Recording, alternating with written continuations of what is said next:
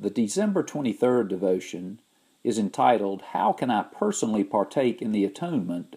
And the coupled verse is Galatians 6:14. God forbid that I should boast except in the cross of our Lord Jesus Christ.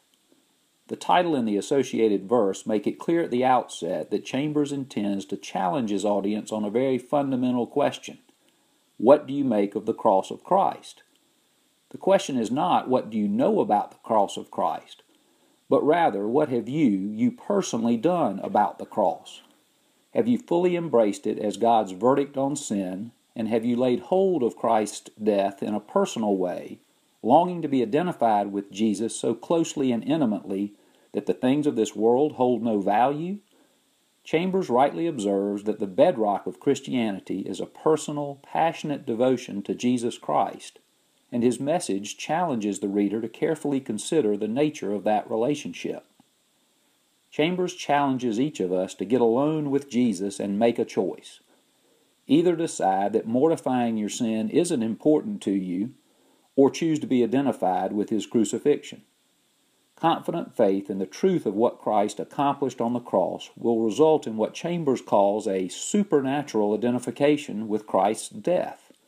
From there, we can embrace with confidence Paul's teaching from Romans 6:6 that our old selves have been crucified with Christ, and the proof will be manifested in our willingness to obey the voice of Jesus Christ. For many who don't believe, they simply cannot imagine life with Christ. We must be willing to tell them winsomely that we cannot imagine life without him, and our lives must reflect something different as evidence of our devotion to him. We know that discipleship is a great privilege rather than a burden, but often our lives do not bear witness to that truth. The freedom from the guilt and power of sin that comes when we embrace the cross of Christ is a message that we must communicate effectively. Occasionally, God will let us see what our lives would be like without him, in confirmation of Jesus' words in John 15:5, "Apart from me, you can do nothing." This is not a truth to flee from, but rather to embrace, for it reminds us that we must cultivate an intimate relationship with Jesus Christ.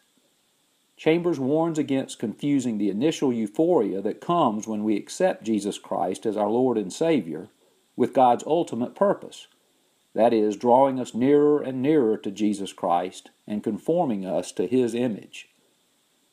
Ultimately, everyone must make a choice. Either embrace the cross of Christ or don't. For those of us who have embraced the cross, let it not be just something that we believe, but rather something that dwells richly within us and something we long to share with others.